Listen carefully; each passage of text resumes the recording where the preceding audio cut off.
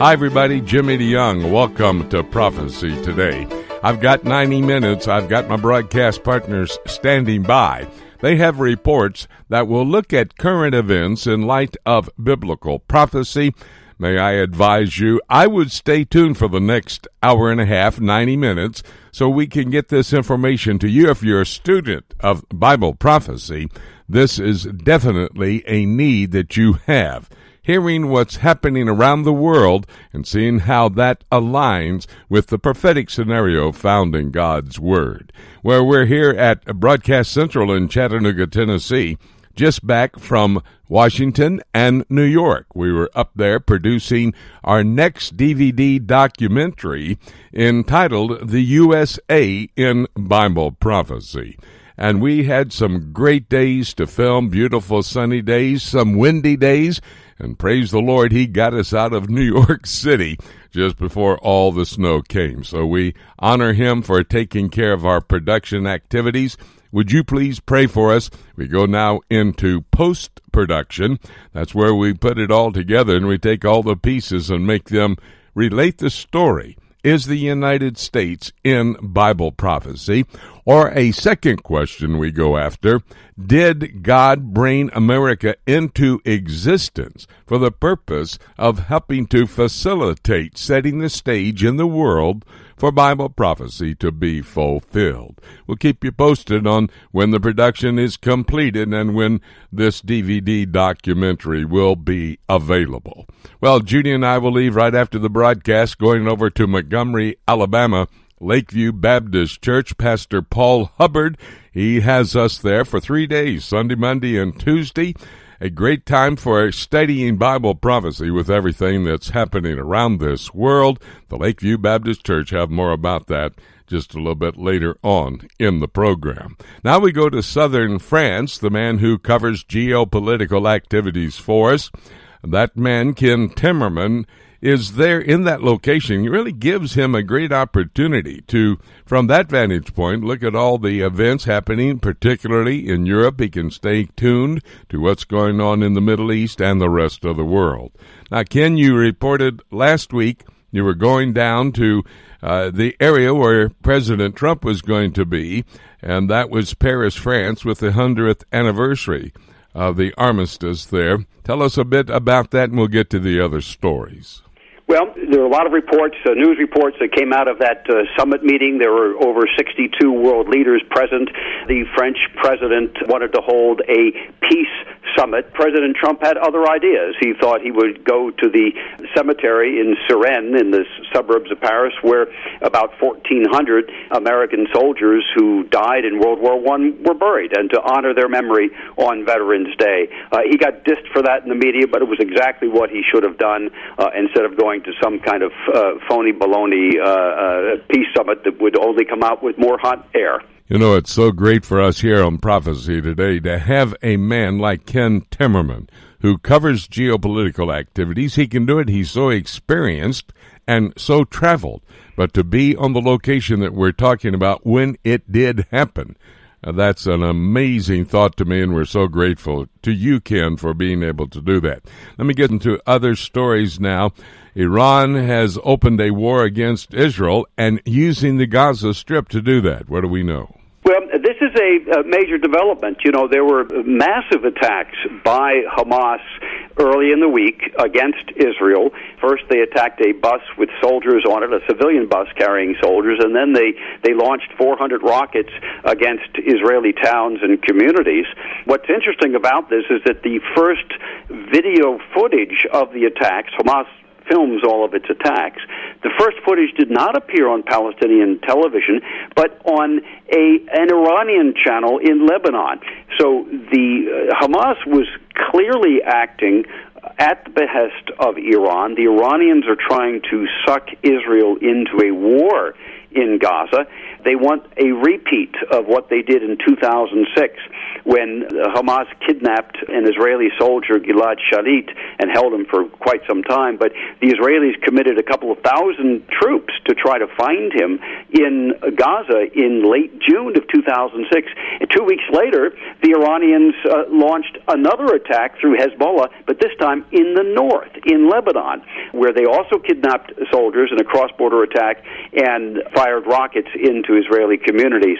That's what Israel is trying to avoid this time. Avigdor Lieberman, the defense minister, resigned on Wednesday as a result of the decision by the government to not go to war against Hamas. And Netanyahu, the prime minister, in announcing his decision not to go to war, to respond militarily with all-out force, when he announced that decision, he said, there are security issues that are not public and I cannot talk about. The only one that would be the Iranians.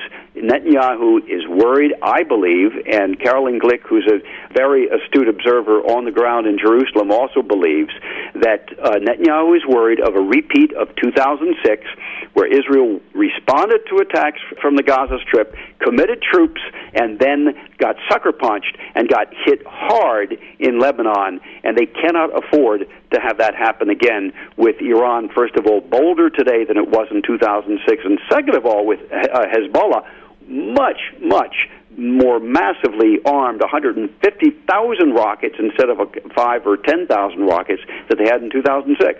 You know, it's an interesting situation going on in the Middle East now.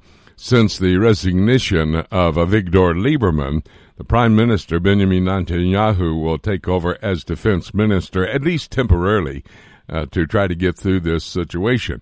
But I read a headline out of the Middle East that the Palestinians are very pleased, and it was good news for them when the United States renewed sanctions on Iran. Why is that good, especially for them?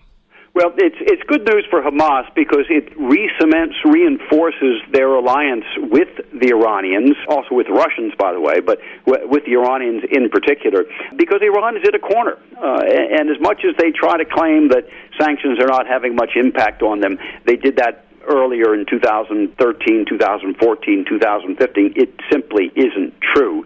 Their currency isn't worth the paper that you would use in the bathroom. Sanctions have already had really hard impact on their economy, on not just the currency, but on employment.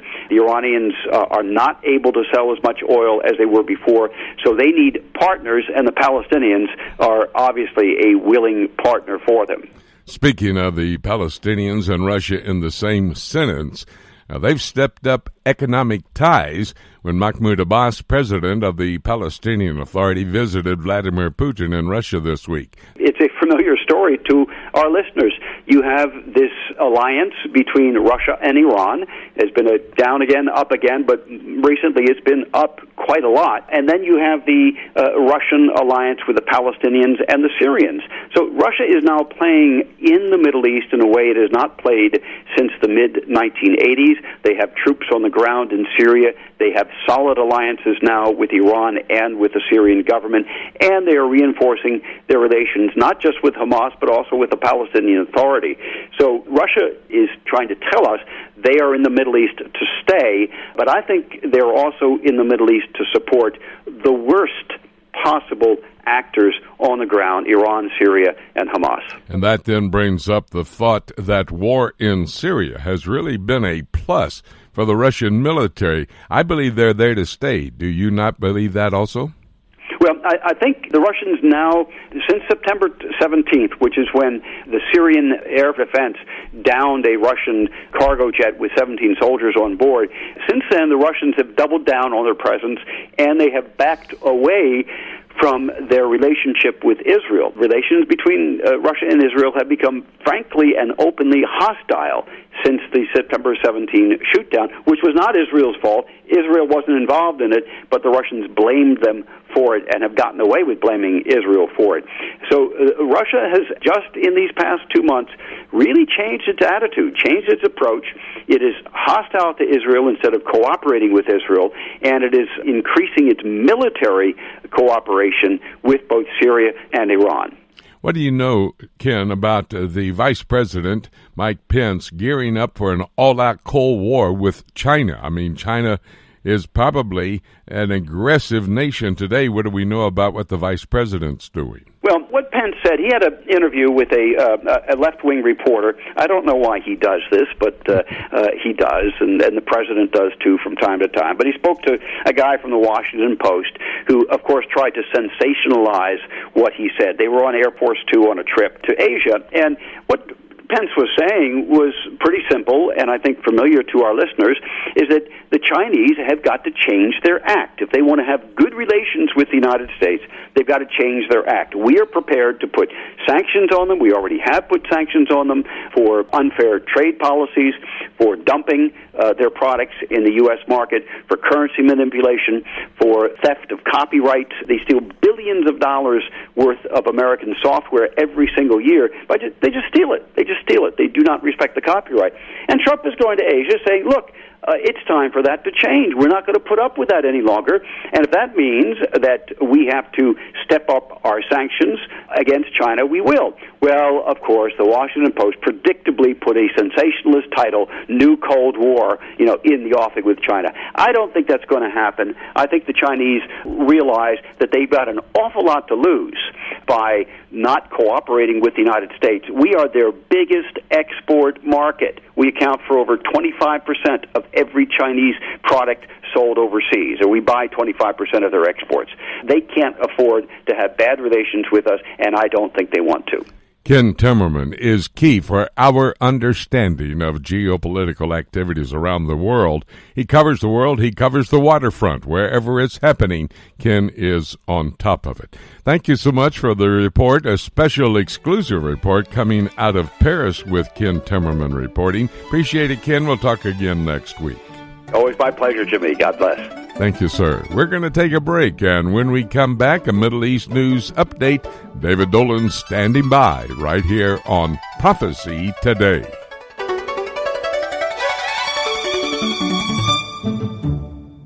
Have you ever wanted to know more about God's plan for the future? Have you ever tried to understand prophetic passages in God's Word, like, say, the book of Revelation, and been frustrated at not being able to figure it out? Dr. Jimmy DeYoung's latest CD series, Keys for Unlocking God's Plan for the Future, will help you gain the ability to understand where to start in your study of prophecy and allow you to read God's Word in a new and exciting way. Understanding God's prophetic Word will allow you to live a pure and productive life until Jesus returns for the church. Keys will help you gain the tools you need to understand the end-time events as foretold in God's Word. Dr. DeYoung lays out a systematic approach to Bible prophecy for those who want to know God's plan for the future. Tracks included are A Roadmap Through the End Times, The Jew in Jerusalem, Daniel and the Antichrist, Ezekiel and Messiah's Temple, and Revelation and Babylon. To order your copy of Dr. Jimmy DeYoung's Keys for Unlocking God's Plan for the Future, visit our website at prophecytoday.com. Every believer needs to understand Bible prophecy. Whether you're a novice or a student, we are here to help you. Just visit prophecytoday.com and click on the link for the Prophecy Bookstore. There you will find a large selection of CD sets, DVDs, and books for the Bible prophecy student written by Dr. Jimmy DeYoung and other prominent scholars. While you're there, be sure to check out Dr. DeYoung's latest series called Presidents, Politics, and Prophecy. This series examines how God has used human leaders in general, and specifically the last 7 U.S. presidents, to set the stage for Bible prophecy to be fulfilled. This was shot on location in Washington, D.C., and is available on DVD or as a 10-hour audio series on CD. Be sure to check back often for special deals. You can visit prophecytoday.com and click on Bookstore, or you can go directly to prophecybookstore.com.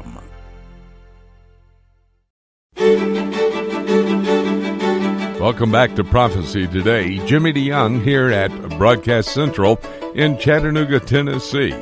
I'm certainly glad we're not still up in Washington or New York City. Snow falling by the inches up there. And we, of course, just finished up our production on our brand new documentary, Is the United States in Bible Prophecy? Well, that's the question. The title is actually going to be The United States in Bible Prophecy. We'll ask that question I just mentioned, Or we'll ask another question. Did God bring America into existence to facilitate setting the world stage for Bible prophecy to be fulfilled? We had some good production days, both in Washington and over in New York City. Some great footage. You do not want to miss it. I'm going to give you some very important information. And the only possibility that the United States could be in Bible prophecy, according to some, and I would have to say false prophecy teachers, is that New York City is biblical Babylon of Revelation chapter 18. Well, we investigate all of that, and we come back with the biblical answer. You'll have to get a copy of the video to understand what my answer is. I'll let you know when we have it ready. Right after the broadcast, Judy and I head down to Lakeview Baptist Church in Montgomery, Alabama. Pastor Paul Hubbard is there inviting all of you to come to the services on Sunday, Monday, and Tuesday. That's the Lakeview Baptist Church, Montgomery, Alabama. Well, I promised David Dolan would come to these broadcast tables for the purpose of giving us a Middle East news update. He's here, and let's get it underway. Looks like a very important meeting took place, David, there in Paris when the Prime Minister of Israel and Vladimir Putin, President of Russia, had some talks. Would have loved to have been a fly on the wall to hear what they were saying, but the ties between the two countries are not very good. This was probably a time of trying to make up, do you think? Well, it certainly is significant that they met, Jimmy, although it wasn't a formal meeting. They just sort of passed each other and stopped and talked for a few minutes, but that was more than we were hearing was going to happen. We heard that Putin didn't want to talk to Netanyahu at all. That obviously wasn't the case. Israeli press reports said, Jimmy, that naturally enough, they focused on the situation in Syria. Israeli jets have not flown any operations that we know of over Syrian skies since the Syrian army shot at a Russian jet, a Russian spy plane, on September 17th. So that's been quite a ways now, 2 months. And Israel wants to have the right to attack the Iranian positions that are still springing up there, and certainly in Lebanon as well, where Israel issued another warning, actually saying it was their final warning, Jimmy, that they will strike Hezbollah positions in Beirut, in and around the airport and other places where they know that rockets are being upgraded to high-precision rockets via Iranian supplies. Israel saying they will strike there, but they haven't done that either because this new Russian anti-aircraft system, the S-300, is in operation, and also the electronic jamming equipment that Russia brought in is still there. The Israelis are worried, obviously, about their ability to do anything up there. So that's probably what they discussed. That's what the Israeli media said they did. Whether Netanyahu got any commitments from Vladimir Putin or not, we don't know. But again, the fact that they did at least talk was more than we were expecting, so a sign that something is happening. But still, as you said, a lot of tension between the two powers. Meanwhile, back home, and there in Israel, the Israeli Defense Force amassing troops along the Gaza border, looking like they could go into a third Gaza war. What do you know? Well, we really had a second Gaza war, as it were, or a third Gaza war this last week. Certainly the worst action since 2014. Over nearly 500 Palestinian rockets and mortar shells were fired into Israel. The Iron Dome system took out 120 or so of those 500. Others were deemed to not be aimed at any, populated areas, so they didn't bother to intercept those. But, Jimmy, at least 20 rockets did get through the Iron Dome system. Several homes were hit. A Palestinian worker in Ashkelon, a Palestinian from near Hebron who has a worker's permit every week to live in Ashkelon, was actually killed in his bed next to his wife. She was severely wounded when a rocket hit their home in Ashkelon. Fields were hit, roads were hit, and most significantly, the initial mortar attack on an Israeli bus, Jimmy, 50 soldiers had just been on it. They had just disembarked. One soldier was still loitering right next to the bus. He was severely wounded when this mortar shell hit. Hamas filmed it. They put it on the internet, said it was a great victory. Had those soldiers been killed, Jimmy, then we would be in a full war now. And the only reason we're not is because Benjamin Netanyahu vetoed his defense minister's proposition, Lieberman, who resigned afterwards as a result because of this opposition from the prime minister, his desire to go in a full military way. Some of the Israeli military leaders supported that. Several other cabinet ministers on the security cabinet, especially Naftali Bennett, supported going in. But the prime minister did not. And, Jimmy, the reasons were given unofficially. No official statement was said to this effect, but was that the Israeli leader, and Benjamin Netanyahu, is expecting war in the north, is expecting that Israel will have to take on Hezbollah and Iranian forces and possibly Russian forces, and this will be a major undertaking, and he doesn't want a two-front war. He doesn't want his soldiers actively inside of Gaza and all preoccupied there while this other thing's going on. But many, including Lieberman, who I said resigned over this, now the prime minister just has a majority of one in the Knesset, Jimmy. His government very shaky as a result, with Naftali Bennett also threatening to pull out of the government because he also wants to see stronger action on Gaza. So it's a mess, but the prime minister obviously fearing that Israel could not maybe handle a two-front war. Now this, Lieberman and others are saying, is sending a signal of weakness to Israel's enemies. There's been a lot of criticism of Netanyahu's stand on this, but he, in a speech in the Negev on Wednesday evening, he said, well, look, I'm the leader. I have the final say. I have to look at the overall situation, and this is the overall situation. So a very bad, tense time, but as you said, the soldiers are still along the Gaza border. Friday there were more protests, not as violent as before, after the Egyptians apparently asked Hamas to tone things down a bit as part of this unofficial ceasefire that ended the rocket attacks. But, Jimmy, they could start at any time again, and the citizens of the South, I know it well. I lived in bomb shelters my first year in Israel 38 years ago tomorrow. I moved to Israel, and we were under attack from the PLO in the north. They had their base in southern Lebanon in those years, and it's tough running in and out of shelters all the time and having that tension over you. The citizens of the South are overwhelmingly calling upon the government to take stronger action. But again, the prime minister worried that this will spill over or at least be used by Iran as an excuse to open up an attack in the north, one that they expect will be a major, major war whenever it does come. Did you hear what David said, folks? 38 years ago tomorrow, he was moving into Israel to become a journalist, and that experience helps us here on Prophecy Today. Talk to me again about Lieberman, if you will. That resignation, was it strictly political, or was there any principle behind it? It's thought by most people that it was principle, Jimmy. He's a pretty popular politician, a straight talker. Of course, he's from Russia, and his party is largely supported by Russian-speaking Jews that moved to Israel in the last 20, 30 years. He's a straight shooter, and a lot of people agree with him that if you give any sign of weakness right now, you asked me last week, you said the opponents of Israel are smelling blood, is the way you put it. Well, Lieberman's saying it's because we're not taking appropriate actions to counter what Hamas is doing, and he was against also letting Qatar send money into the Gaza Strip. He said, why are we bolstering Hamas? We've got to get rid of Hamas. Well, it was Bibi Netanyahu that warned the late Ariel Sharon when the 2005 Gaza pullout took place that the rockets would resume, that there would be continued terror.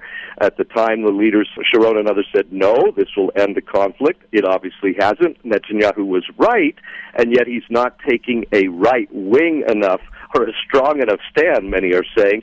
He was even likened to the Peace Now camp, the leftist dovish camp in Israel this week by some politicians. But Lieberman, a principled man, but Jimmy, elections are coming anyway in Israel. They have to be held by this month next year, but in the Israeli system, snap elections could be held at any time, and it looks like we will now have probably in March elections. Netanyahu's leading in the polls, but Lieberman and his party are bolstered very much by this stand, and we'll, of course, have to see what happens in the meantime as well. We'll stay on top of that story with a man with 38 years' experience covering the Middle East for us, David Dolan, and we'll get all the news to you from that very key region if you're a student of Bible prophecy. It's where it's all going to end up according to the Bible. David, thank you so very much, my good friend. Of course, we'll have you back next week. Thank you, Jimmy. Blessings to you. We're going to take a break. When we come back, Winky Medad is standing by. I'm going to go more into this situation at the Gaza Strip and what's going on and the thing about Victor Lieberman resigning. All of this when we talk with Winky Medad in a moment right here on Prophecy Today.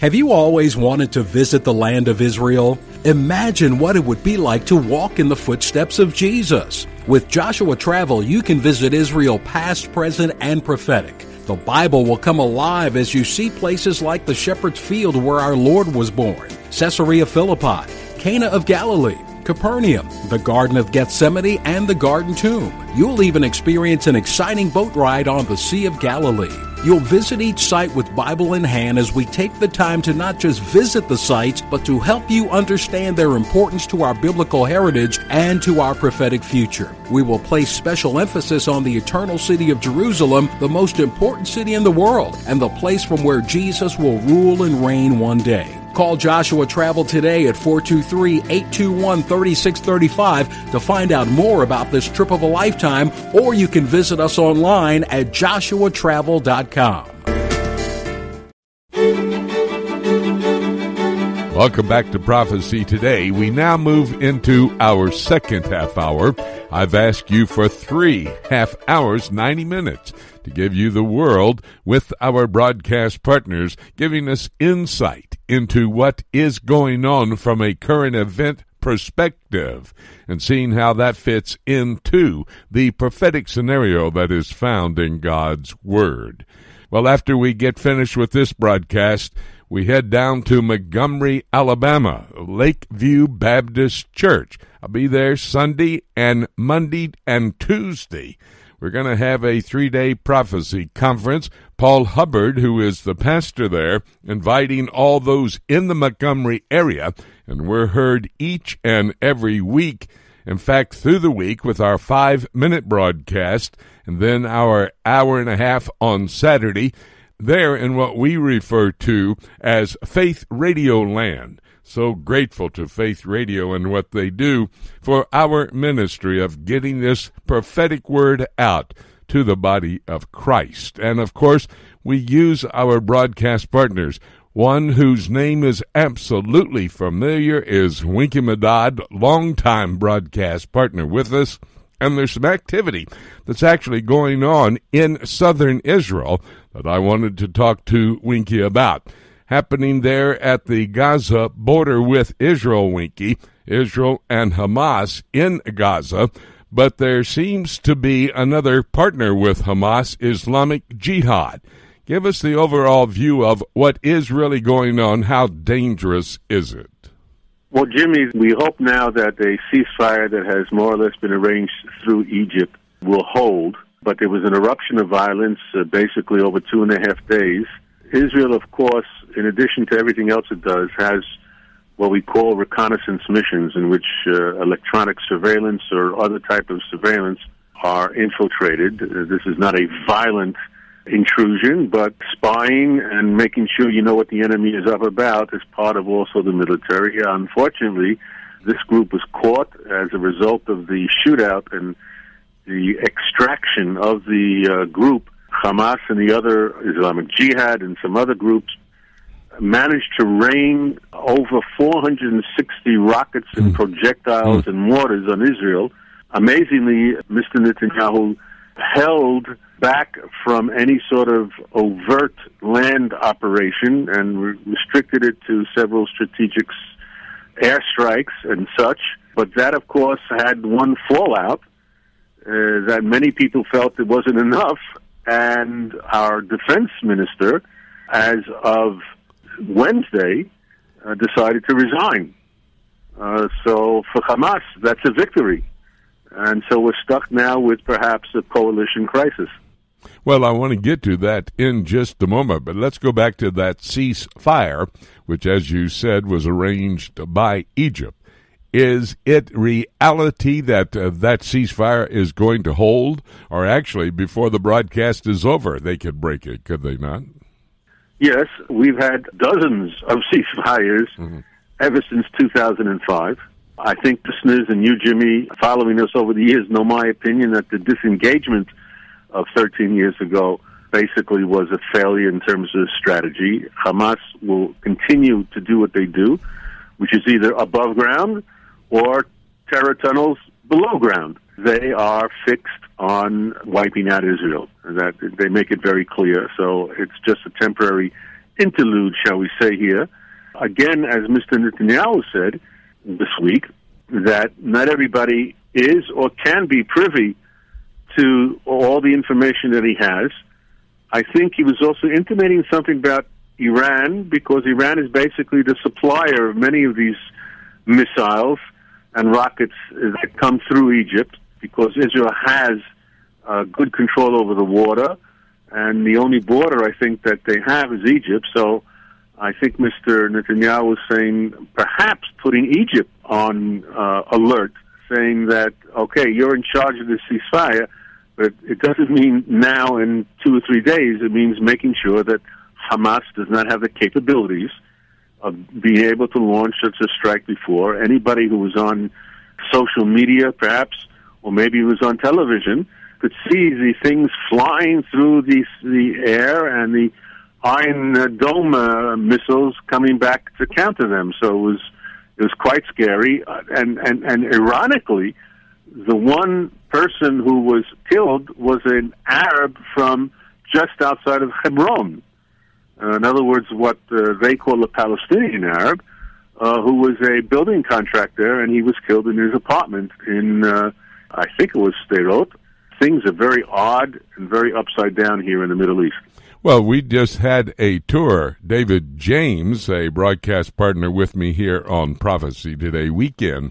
David had a group over there, and as they were coming from Eilat, going into Tel Aviv to catch their plane back home, they saw some of the activities in the air, and a very interesting display of the Israeli Defense Force protecting the Jewish people.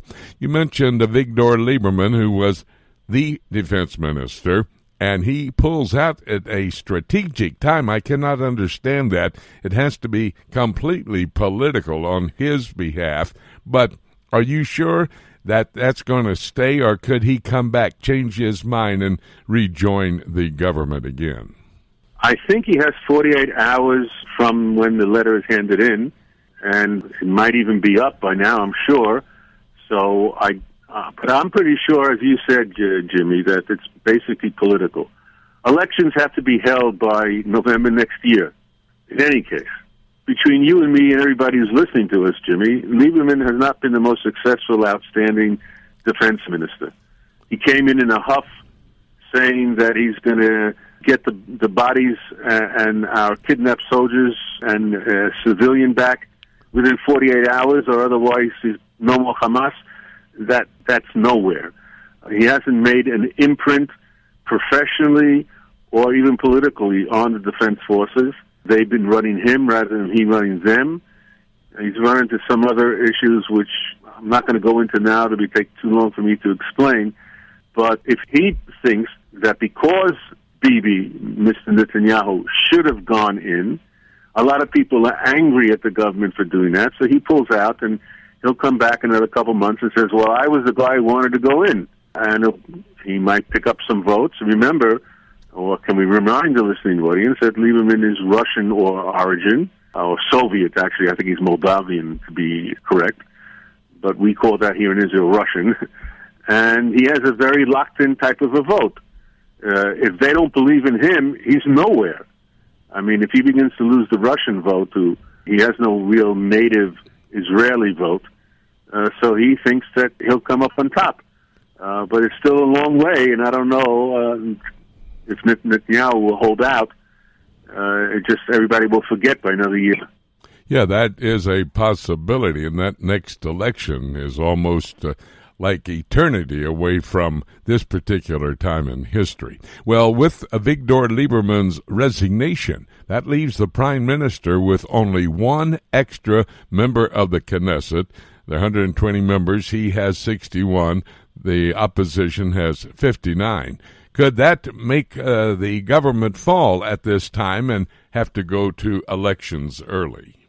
Well, possibly. I mean, two members of the coalition could get sick and not come to the Knesset for a crucial vote. But more importantly, Jimmy, and I know this is sometimes difficult for those who've been listening to us over the years to understand, Israel is a coalition government. And therefore, then parties like the Jewish Home Party, with Naftali Bennett at its head, could extract additional gains from Netanyahu by saying, well, we'll pull out. And, well, Mr. Netanyahu could say, go ahead, pull out. Let's see what happens. You think you're going to get the votes that you had last time? I don't think so. So it becomes a game of, I don't know, when I was younger, Jim, we used to call chicken. Yeah. You know, who's going to get out of the way first while you're driving a bicycle or anything else down the road. So that first of all, it makes politics interesting here. Makes it very complicated because the only thing I can tell our American audience is if, like, President Trump actually was head of a government in which there was a conservative Tea Party and a liberal wing of the Republican Party all together. And in fact, if I'm not mistaken, it happened to him on the several votes like the health care, when people backed out at the last moment and he didn't come through with a vote. In Israel, that happens almost all the time.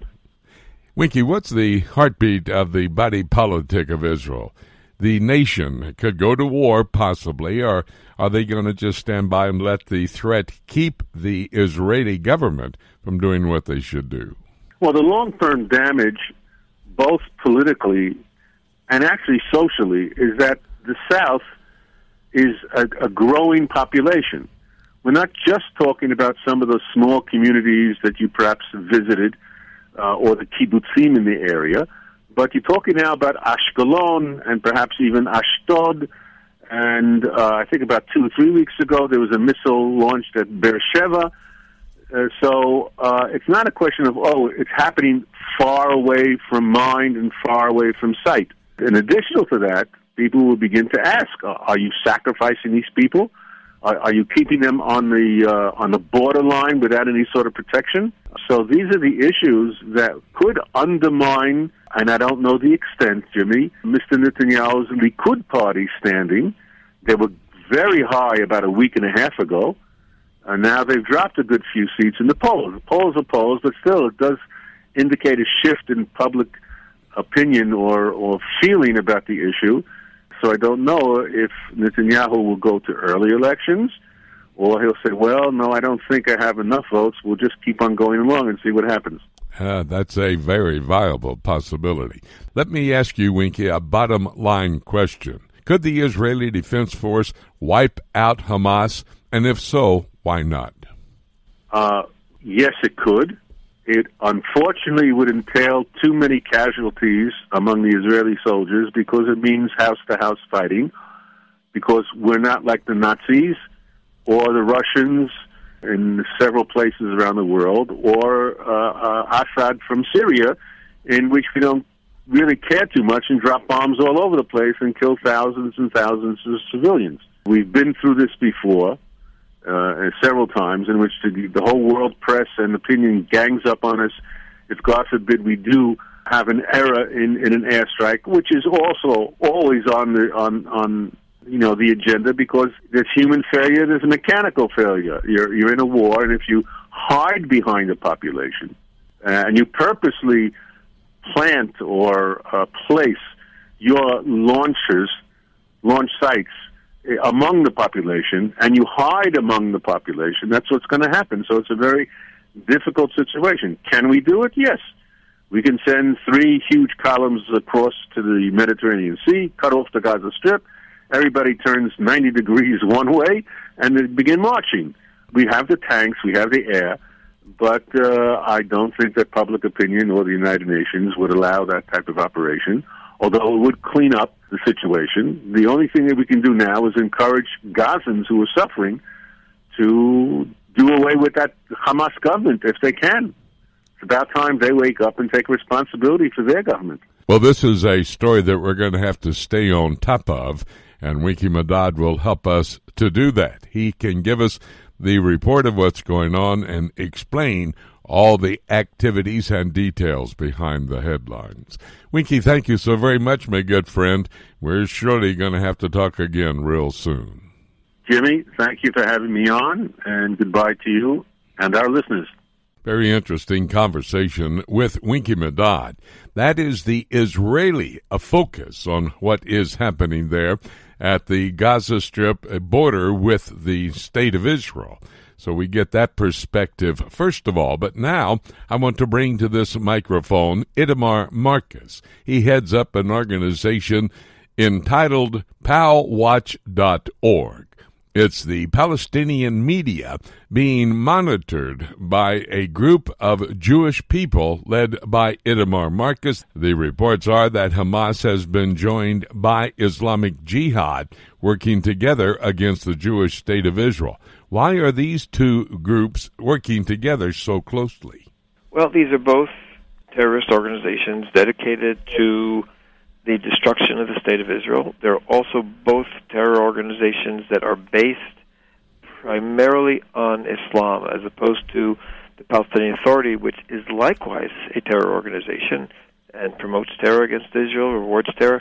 They are more a nationalistic terror organization with religious components.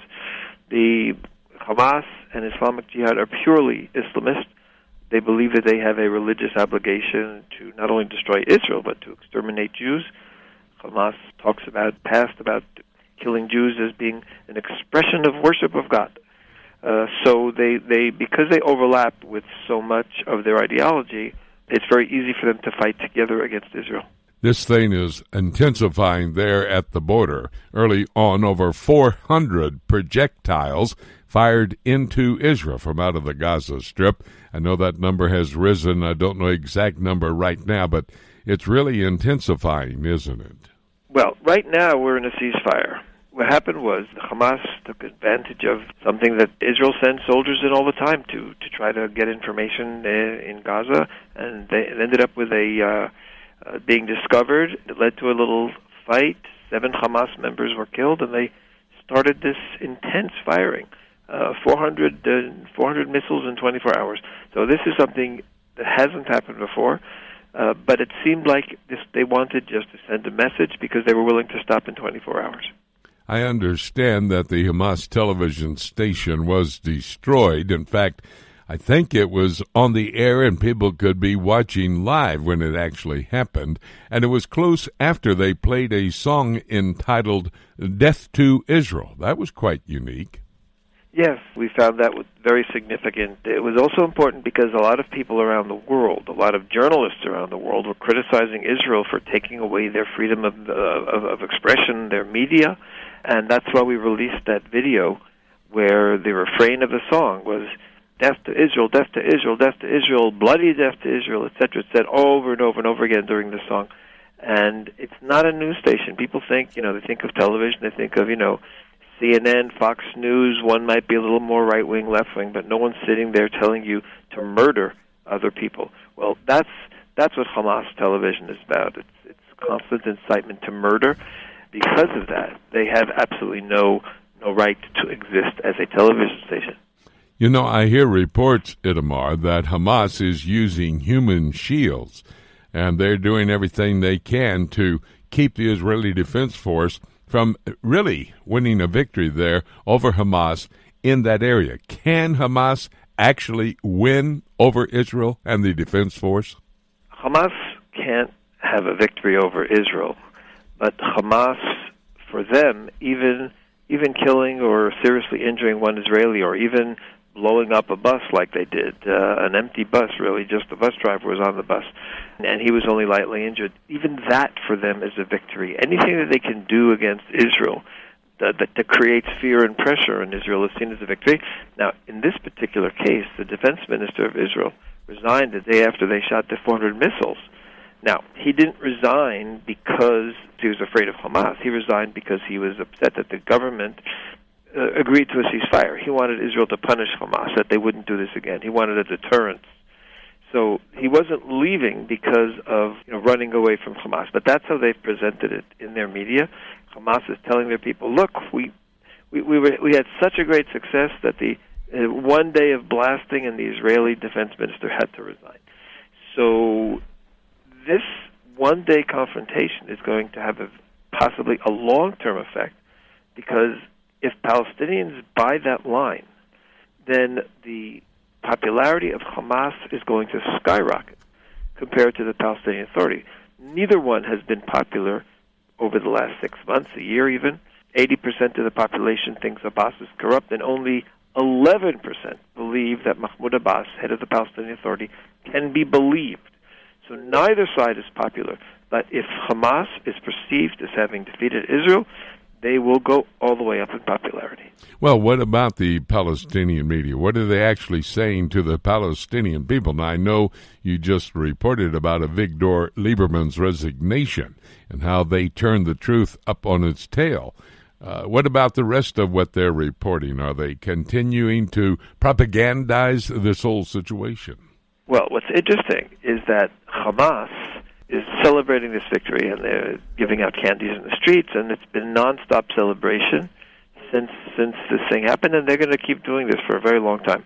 What was so interesting is we watched, of course, Palestinian Authority, Fatah television today, and they didn't even mention the war. It was like it was history. They had regular programming. And again, as I said before, the reason is very simple. They don't want to remind their own people that Hamas had this great victory over Israel. It was a victory, a symbolic victory. It wasn't a real victory.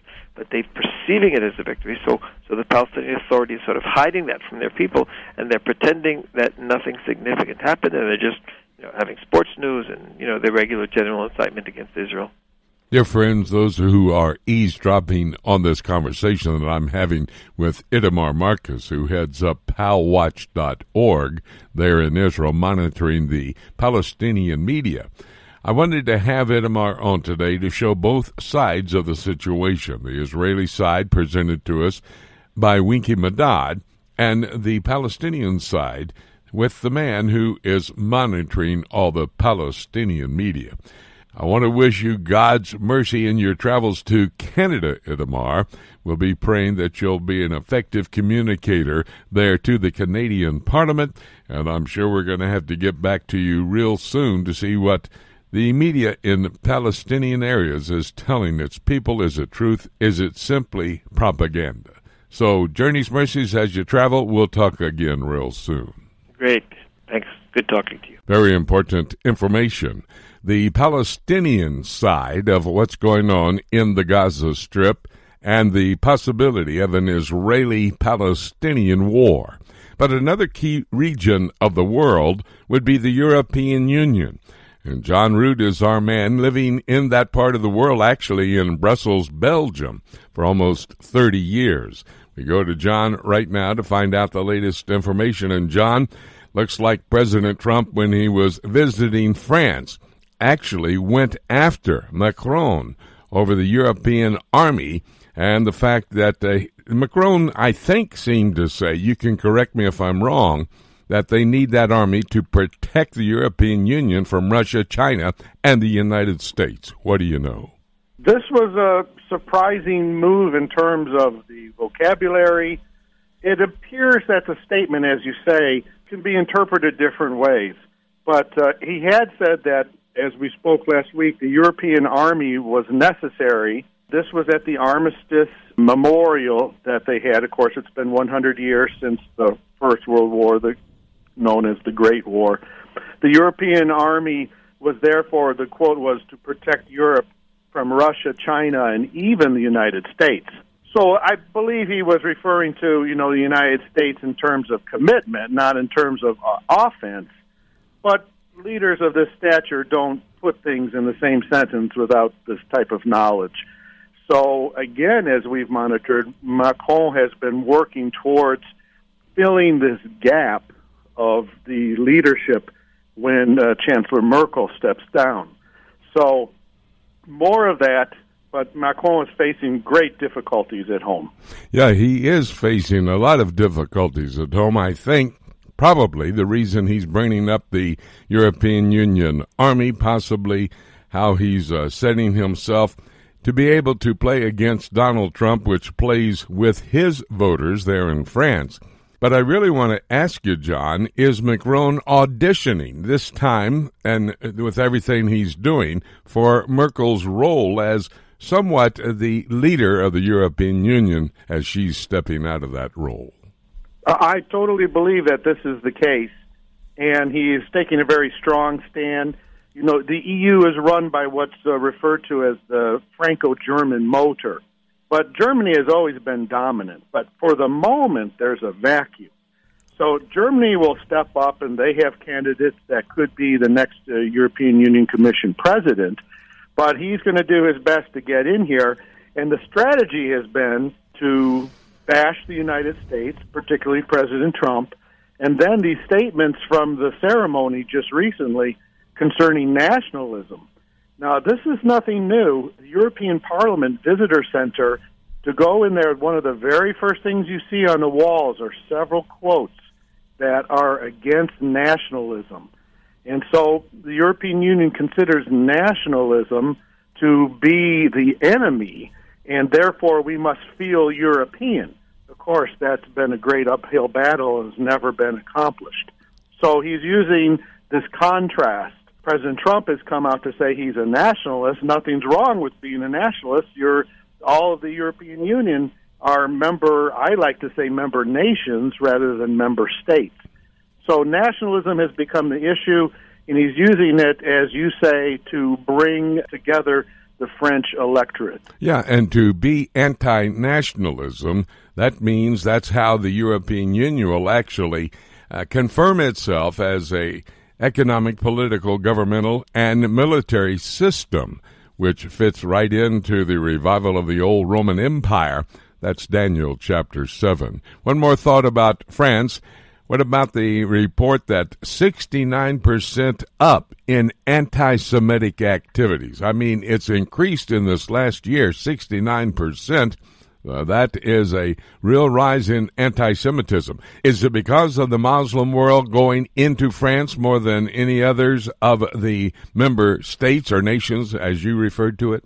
That could be a good observation, that the Muslim growing presence in particularly France has created a great deal of religious tension. I would certainly agree with that. At least on a bright side, if there could even be such a thing, the Prime Minister has recognized, and I would consider at least that these figures are being available. There have certainly been periods where anti-Semitism has been on the rise. The French Prime Minister even posted on his social media the Holocaust survivor, Weissel, saying that the real danger, my son, is indifference. And so he's pledging that the French government will not be indifferent. Well, we have read the last chapter, John. We know exactly how it's going to play out. Anti-Semitism will run rampant during that tribulation period. That's why we talk with John Rood about the political in the European Union always sets the stage for the prophetic to be fulfilled. John, thank you so very much, my good friend. We'll talk again next week. Very good. Important points. We're going to have to take a break right now. And after the news at the top of the hour, David James will join me.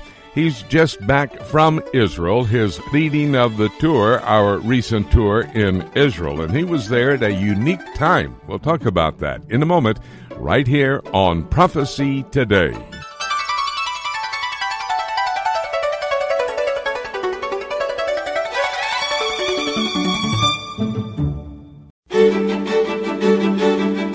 Hi, everybody. Jimmy DeYoung. Welcome back to Prophecy Today.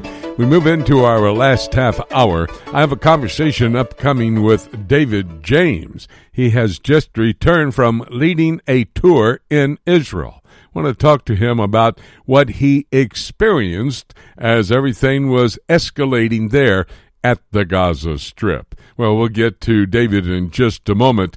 want to remind you that we have a poll question. It is available at my website. You go to my home page, prophecytoday.com. Scroll down the left-hand column. There you will find it. Here's the question for this week. If the Israeli Defense Force is instructed by the Bible how to fight a war, could the last of three wars that Israel can fight, the one that destroys Amalek, could that mean that the Palestinian people there in the Gaza Strip could be the ones it's referring to when it says Amalek? Since Amalek was the grandson of Esau, who did become the Palestinian people of today. You might want to look at my materials that I have, a DVD documentary, Esau and the Palestinians. It will help you to understand how we come to this conclusion. Be sure to answer the poll question on my homepage, prophecytoday.com. There you'll recognize information. If you'll look at our schedule, we'll be at the Lakeview Baptist Church in Montgomery, Alabama this weekend. Pastor Paul Hubbard has invited us for 3 days, all day Sunday, Monday evening, and Tuesday evening. Come and join us as we study Bible prophecy at this key time in history to understand the prophetic scenario that God has laid out in His Word. Again, that address, prophecytoday.com. We now bring to these microphones David James, just back from Israel. And I want you to think about possibly going with David or one of the other of our team, my son Jim Jr., the oldest of our sons. Rick takes tours as well, and I do, and we all sometimes come together when it's a very, very large tour. But we're so excited that David had the opportunity to be there in Israel, and actually this was his first only him leading the tour time. I mean, I don't know if that's correct English, but it describes the event. He's been there a number of times, but the first time he's led his own tour. Had to remind everybody about that. By the way, we're only about 3 weeks away from the upcoming Prophecy Today conference here in Chattanooga. That's December 11 through 13. It's at the Spring Hill Suites on the beautiful Tennessee River in downtown Chattanooga. Great place to be. Some sightseeing can be done when we're not in the conference. David, it was a great tour, and looking forward to getting together with you for the conference in a couple of weeks. That's right, and we're looking forward to your second segment on taking everyone through all the prophetic scriptures in the Bible, and then my course on graphics and PowerPoint design to help pastors and youth leaders and everyone to effectively communicate the things they learn. Plus, it's for those who might be designing posters or bulletins for their church or even book covers. It's going to be a wide-ranging and I think very helpful and practical subject for everyone. David, we want to move our discussion to your recent trip to Israel, as well as share with our listeners the overall situation in Israel, because the media really does not always accurately communicate the actual situation on the ground. So first of all, you were leading what we call a VIP tour, which is quite a bit different from the larger bus tours that many ministries take, including our own. But the VIP tour, very special.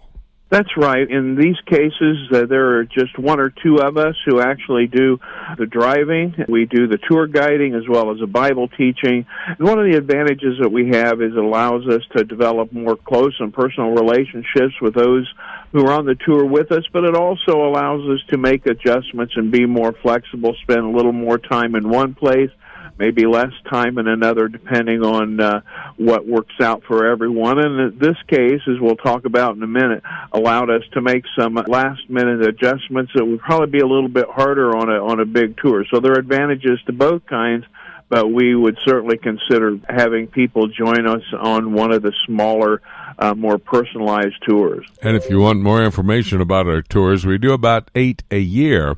Go to my website, prophecytoday.com. Go to Joshua Travel, all the information, the dates, the itinerary, the cost, everything you need to know. That's prophecytoday.com, and then go over to Joshua Travel. David, last week we touched on this as well, but having been a Bible teacher for over 30 years, how do you think leading a tour like this will affect your overall teaching ministry going forward? Well, I think one of the things is developing a 3D perspective of the country. And what I mean by that, pictures and even video does not do justice to just some of the harsh living conditions and some of the things that people went through. For example, the absolute stark reality of what it meant for the children of Israel to wander in the desert for 40 years, what it meant to go up through the mountains of Moab and make their way to on the east side of the Jordan River, preparing to cross into the Promised Land. Formidable mountains. The walking distance, for example, from Jerusalem to the Galilee, and even the northern Galilee up at Caesarea Philippi. And, for example, visiting the Wadi Kelt, where we see the actual path that was taken from the Jordan River up to Jerusalem, something David referred to this as the valley of the shadow of death. It just really brings everything to life and will definitely be a positive impact on my Bible teaching for sure. Now, having already been in the country several times before you led your tour, you had seen many, many things that were impressive to you, but you sent our staff back here in the States some pictures of a unique experience on your last day driving up from the southern tip of Israel up to Tel Aviv on your way to catch your flight home. Well, that's right. One of our guests who was sitting in the back seat actually captured some pictures. I was watching over to the west. It was just sunset, and you couldn't really make out what was going on, but I saw some things in the sky. At first, I thought maybe they were parachutes. I thought maybe they were flares, and then what I realized, what they were plumes of smoke that were actually dispersing, and then I noticed that there were trails leading up to them, and I made the comment to those with us. I said, either this is the Iron Dome in effect, which protects Israel from incoming rockets, or they're running a test. And as we got to the restaurant and I had a chance to look on the internet, in fact, we were actually witnessing the Iron Dome not only in action, but actually protecting the residents of Israel from rockets that were being actually sent in to southern Israel from the Gaza Strip by the terrorist group Hamas. Now this leads me, David, then, to one of the things we want to emphasize to our listeners and potential guests on future tours with us to the land of the Bible, Israel in particular. And that is that overall safety of taking a tour with us to Israel, which to some could be a very big concern. Talk to us about that. Well, it's interesting. In my times to Israel, I have never felt a sense of danger. One of the things that's a little bit maybe an initial shock to the system of somebody first going to another country, particularly Israel, are the places where you see armed guards carrying M16s and submachine guns, and that's simply for the protection of all the residents of not only Israel, but also those who come to visit the land. There are hot spots, and they know where that is, and we have to understand that actually tourism is a lifeline, an economic lifeline for the nation, and so it's in their interest not only in the existence of the country and protecting themselves from their neighbors and terrorist groups, but also for the protection of those who would come to visit, and this is very important to them. And, of course, we always are monitoring the situation and avoid those dangerous areas, so we're always keeping the safety of our guests in mind. We want to make sure that it's an enjoyable and a profitable visit, and no one actually feels that they're in danger. And to be honest, I've never felt that I was, even though the news reports would lead you to believe that it's a very dangerous place to be. You know, I have often said when I'm promoting the tours, especially out in the countryside in meetings, prophecy conferences, I say it is dangerous to go to Israel. It's very dangerous. But if we can get you through New York City, everything will be all right. And that's about the truth. We were just in New York City concluding our production for our upcoming DVD, The United States in Bible Prophecy. Judy and I stayed at the Marriott Hotel. Now, that's right there where the World Trade Center Twin Towers were located. In fact, the South Tower did fall on the Marriott, basically destroyed it. It had been rebuilt, and at the 21st floor, we could look down on what happened there. And, that did not stop people from traveling into New York City. That happened. That was a horrific, disastrous time, but it happened. So it can happen any place in the world, and we do take much into consideration. Our guests are a priority to us and their safety in the country. Now, both the team in the United States and Israel are constantly watching what is happening and what the situation is. And in this case, you had, in fact, while you were there in southern Israel, a last-minute change in your itinerary, so you just had to make adjustments. And what you did on the last couple of days was changed around, but you had a great time anyway. That's right. We did have a great time. We were supposed to leave the hotel on the last of our days in Israel and head over into Jordan to see the historic city of Petra, which we believe is where God is going to protect his people during the last 3.5 years of the tribulation after the Antichrist declares himself to be God in the temple. And again, supposed to leave the hotel at 7:50. At 7:20, I received a phone call from one of our local assistants in putting these together, and she said there's been historic flooding, almost unprecedented flooding in Petra and in Jordan due to flash floods, sudden storms that had come up, and she said, we just can't go that day.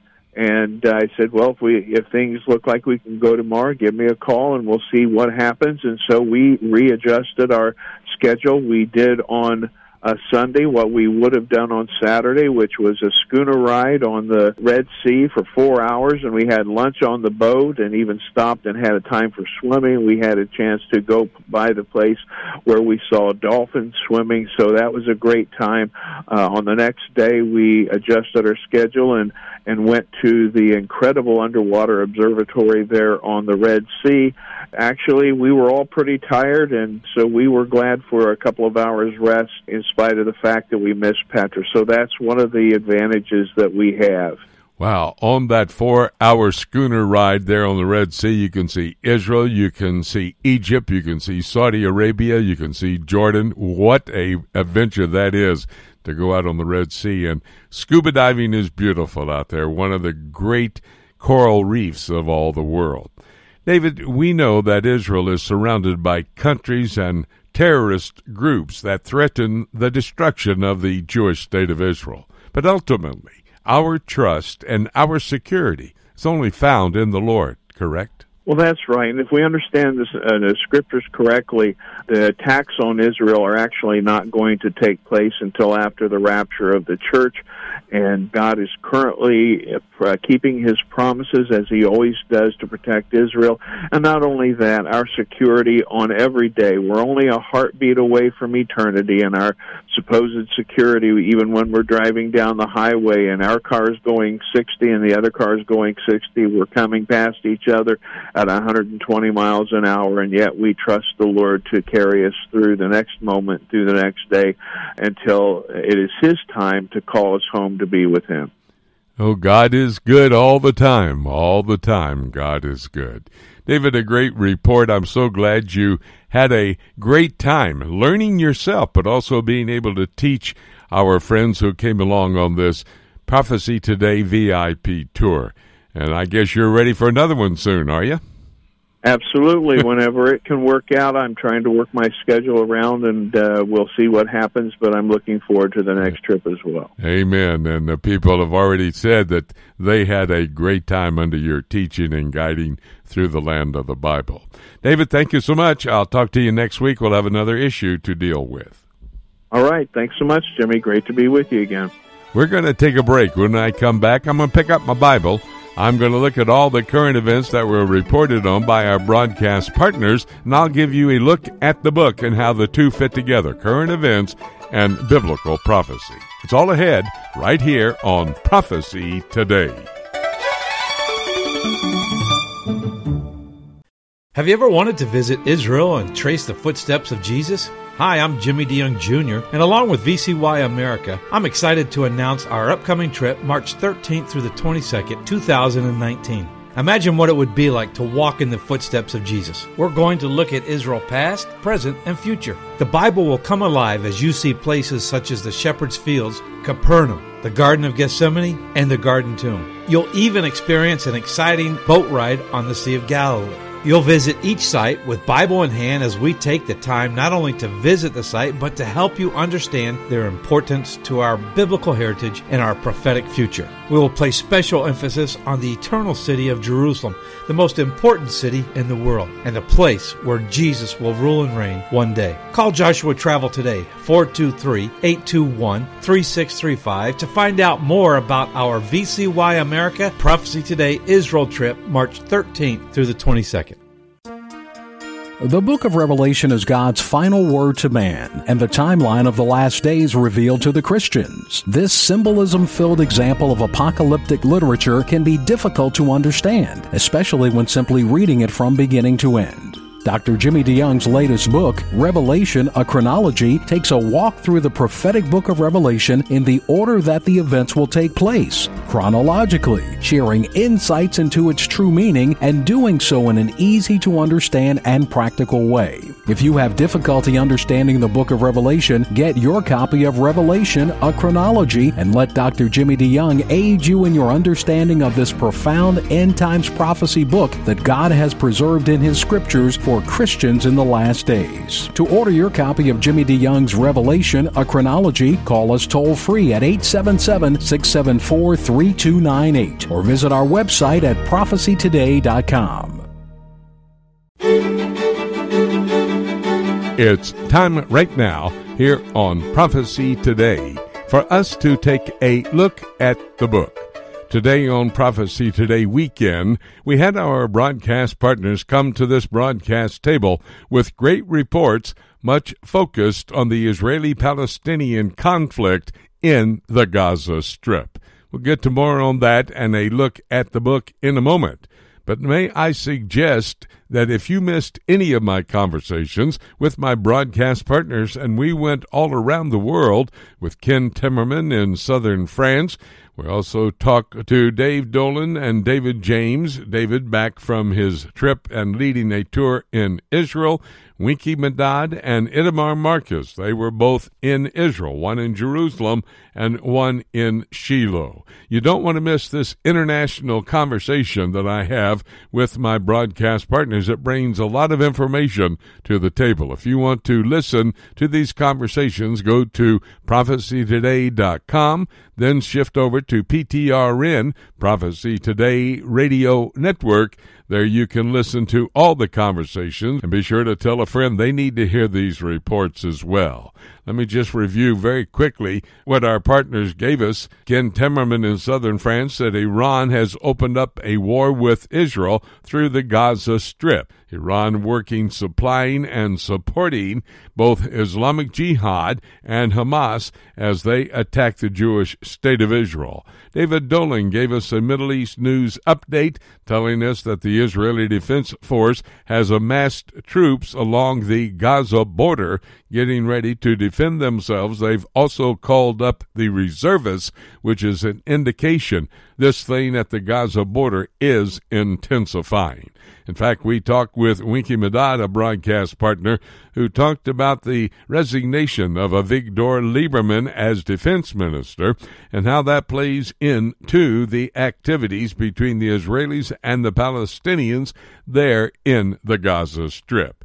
Itamar Marcus gave us a focus on what the Islamic Jihad and Hamas were thinking. They've joined together to destroy the Jewish state of Israel and how they have partnered together, supported and taken care of by Iran, developing a second front as far as the Israeli Defense Force is concerned, both in the north and in the south of Israel.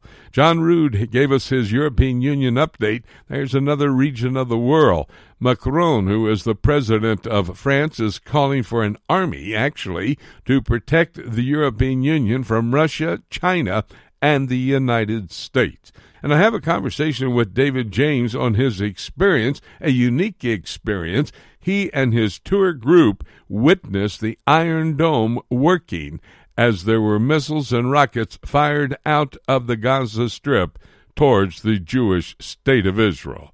Well, those are the reviews of our broadcast partners. You need to hear what they had to say. It comes better into focus as we talk to you about a special army of the Israeli Defense Force who are now preparing for the battle of Gog and Magog. May I tell you, that's the war that all Jewish students of Bible prophecy consider when they're talking about war. We've been talking on this broadcast about the potential of a war on two fronts, actually, in the north with Hezbollah, sponsored by Iran, and in the south with Hamas, there in the Gaza Strip, also sponsored by Iran.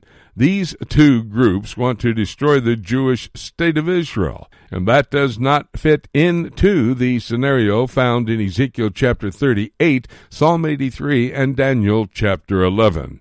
Remember, there are a number of wars that happen throughout the history of Israel. Jesus said in the Olivet Discourse, Matthew 24, verses 6 and 7, that there would be wars and rumors of wars, nation against nation, kingdom against kingdom. May I remind you that there are a number of rabbis who specialize in Bible prophecy. Remember, the Bible is divided into the Torah, first 5 books of the Old Testament. That would be the law. That's the translation from Hebrew to English, the Torah. There is a historic section. You have the poetic section and the prophetic section. At the end of the Old Testament, there are 17 Old Testament prophets, major and minor prophets, that deal with the battles upcoming.